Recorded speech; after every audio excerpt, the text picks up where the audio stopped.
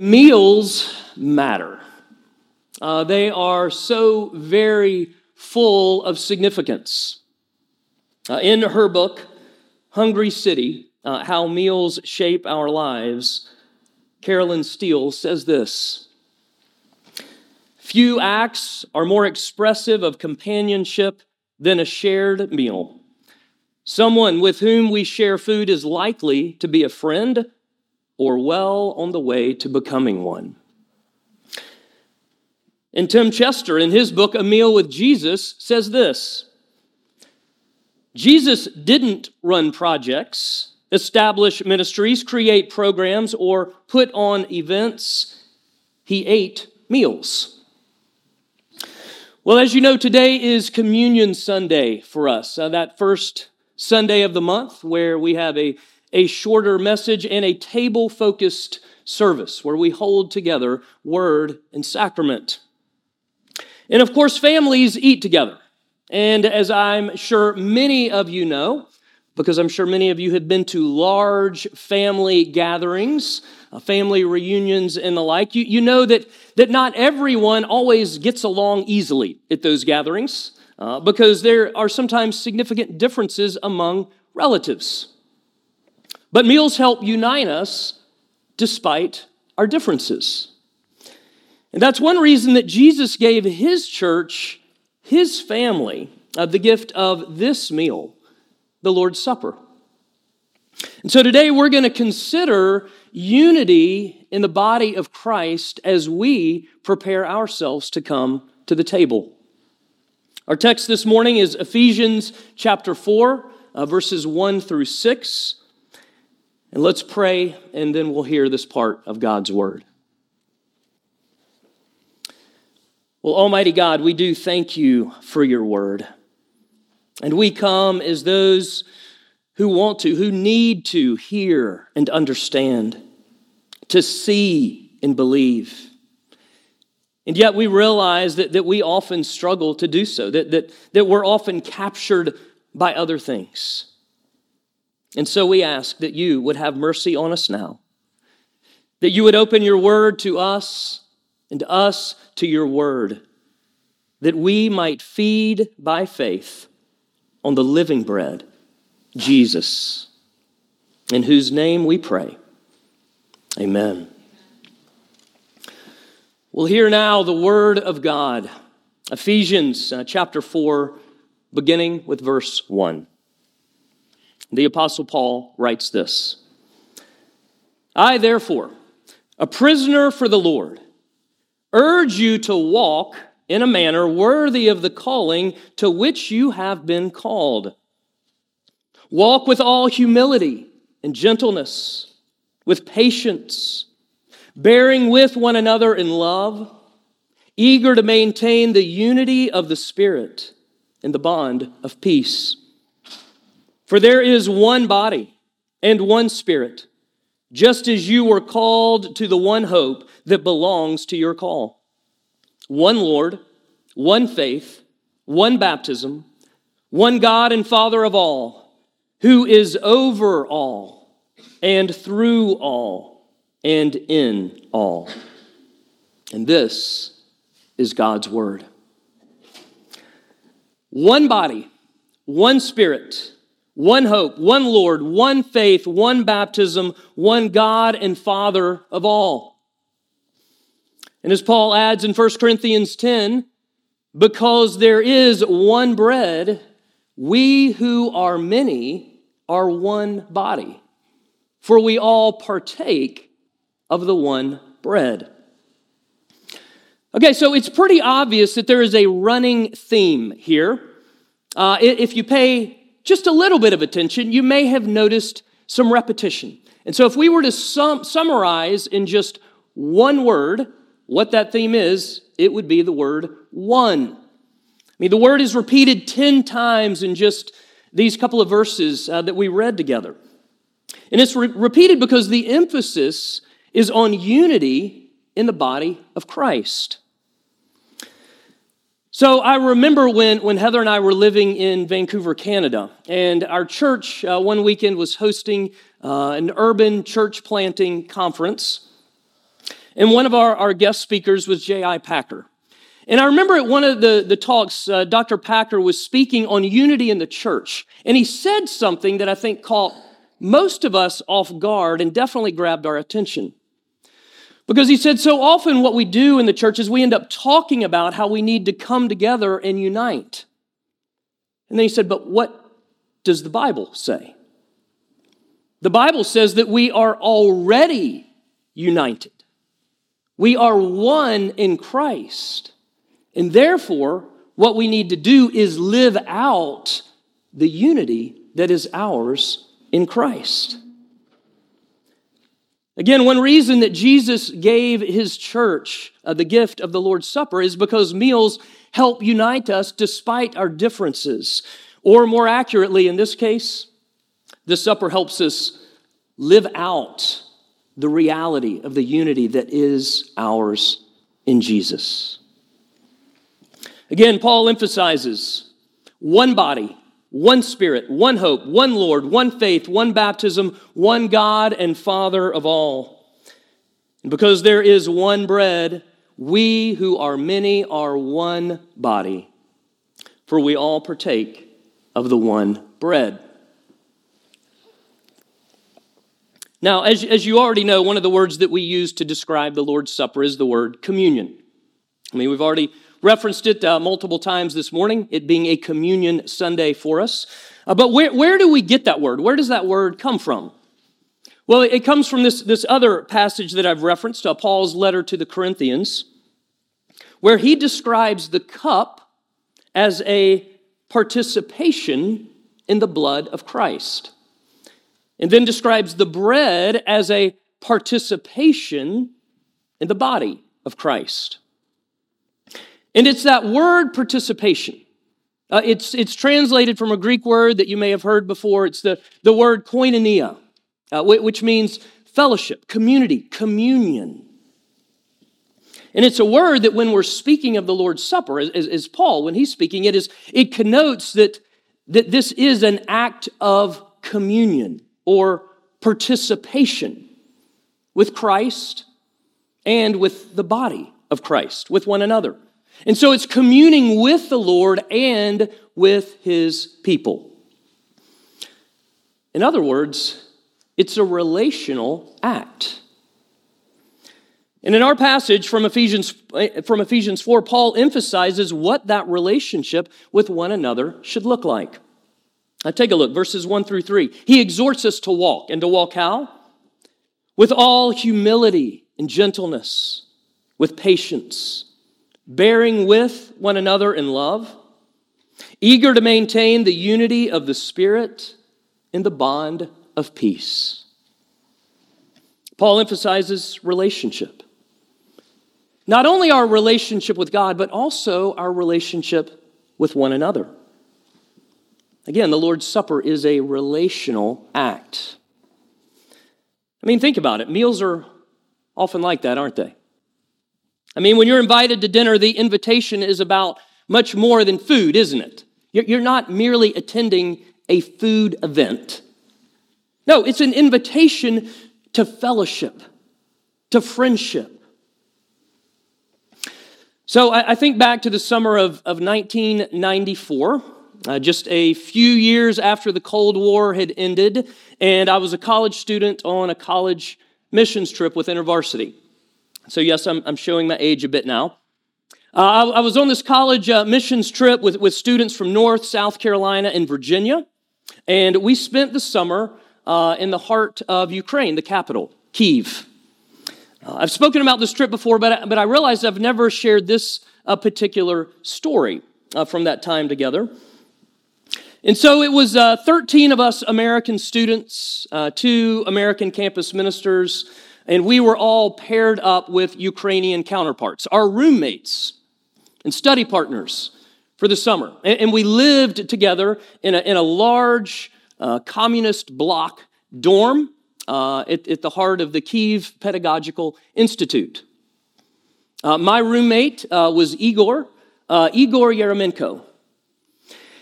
And one of the best things that happened during that summer is that towards the end of our time, our stay in Ukraine, is each of us got to travel with our roommates to their home. Now, some of the folks lived right in the heart of Kyiv, others on the outskirts.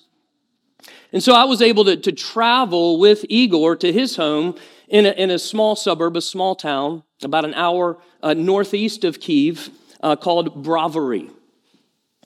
And it was kind of lost on me at the moment, at least. I didn't realize that it was kind of a big deal that an American was coming to visit this former Soviet family.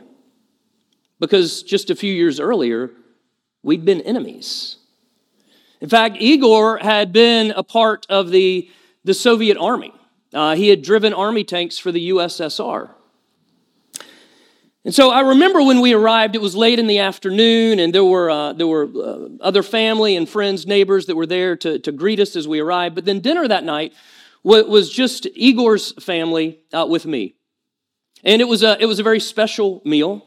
And I remember as we gathered around the table, it was Igor's parents, Mr. and Ms. Yeremenko.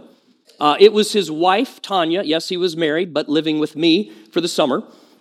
His wife, Tanya, living with his parents. And then it was his younger sister, Lena. Now, I need to point out that only two people at that table spoke English. And that was me and Igor. So everybody else, it was Ukrainian and Russian. And I remember everybody's eyes just kind of fixed on me as the various parts of this meal were coming out. And it was passed around family style. And fortunately, as I'm looking around, I'm excited about each part of this meal until I noticed the sour cream. I'm just not a big fan of sour cream. However, this was the first time in all the weeks that I'd already been there that I was being offered a choice. Every other time when we ate, the sour cream was already included on top of whatever we were eating. And so as it's being passed around, Igor turns to me and says, "Camper, would you like some sour cream?" And with a big smile on my face, I said, "No, thank you." And he responded with, "If you don't take it, you will greatly offend my family." To which I smiled and responded, "I would love some, thank you." And so there was a big dollop in the middle of my borscht. Now, the point is this. That meal was about much more than food. It wasn't merely a food event, not at all.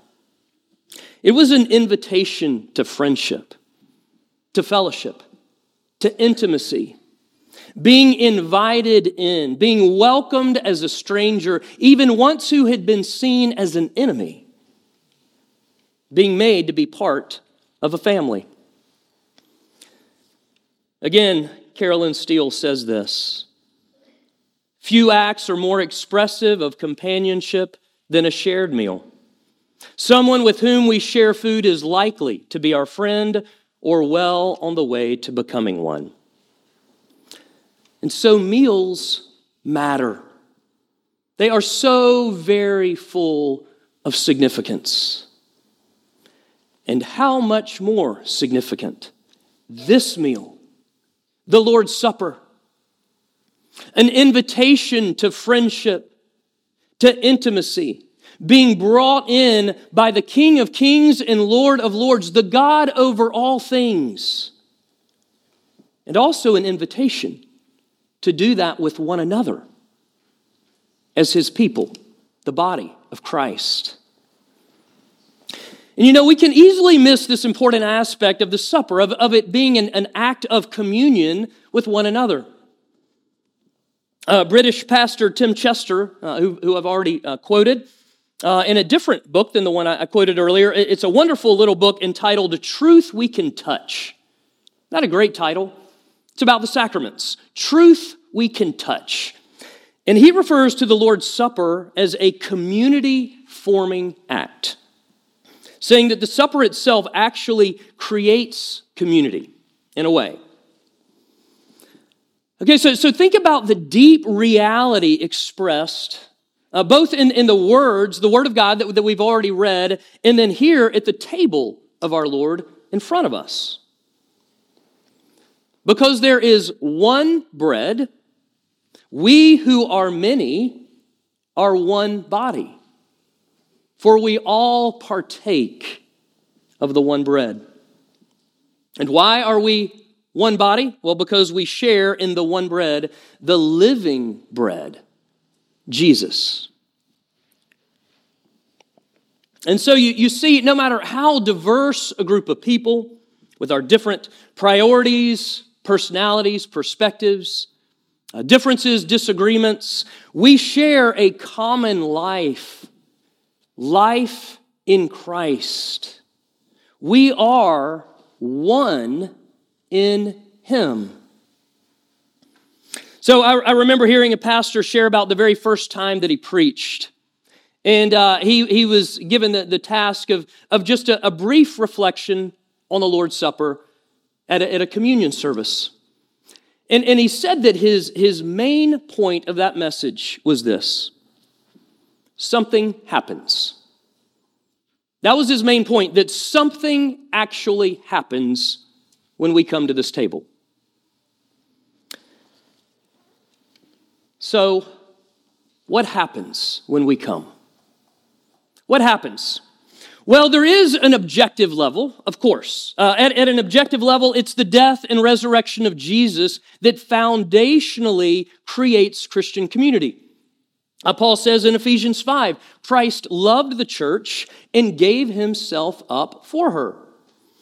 And then earlier in Ephesians 2, Paul explains that the cross has broken down the dividing wall of hostility between very different people, even those who had been enemies, that he, Jesus, has made us one. Okay, so that's an objective level. Well, there's also a subjective level.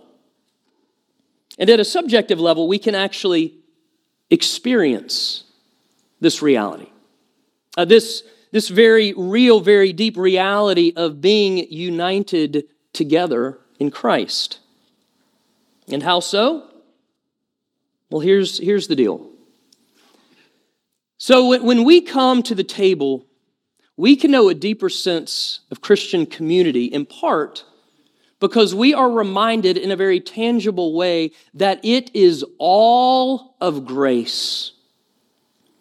That the ground is level at the foot of the cross. That we all need Jesus all the time. And so our sense of superiority, of self-righteousness, our divisions begin to dissolve as we eat together with our focus on the cross and Christ's love for us, because the Spirit is at work in and among His people. For you see, at this table, we receive grace not only individually, but also collectively as the body of Christ. And so when we come to the table, we're able to look around. We're able to look around and see fellow sinners and sufferers saved by grace, just like us. Those who are also fellow saints, sustained by grace, just like us. And further, we come to the table as beloved children of God. And what does that mean? Well, it also means that we come as brothers and sisters in Christ. And as the saying goes, the family that eats together stays together. Well, as we now prepare to eat together, as forgiven sinners, as fellow saints, as brothers and sisters in Christ, as beloved children of God, let us look to Jesus. Let us trust in Him, depend on Him, and through Him, walk with all humility and gentleness, with patience, bearing with one another in love, eager to maintain the unity of the Spirit and the bond of peace. For we are one in Christ. Thanks be to God.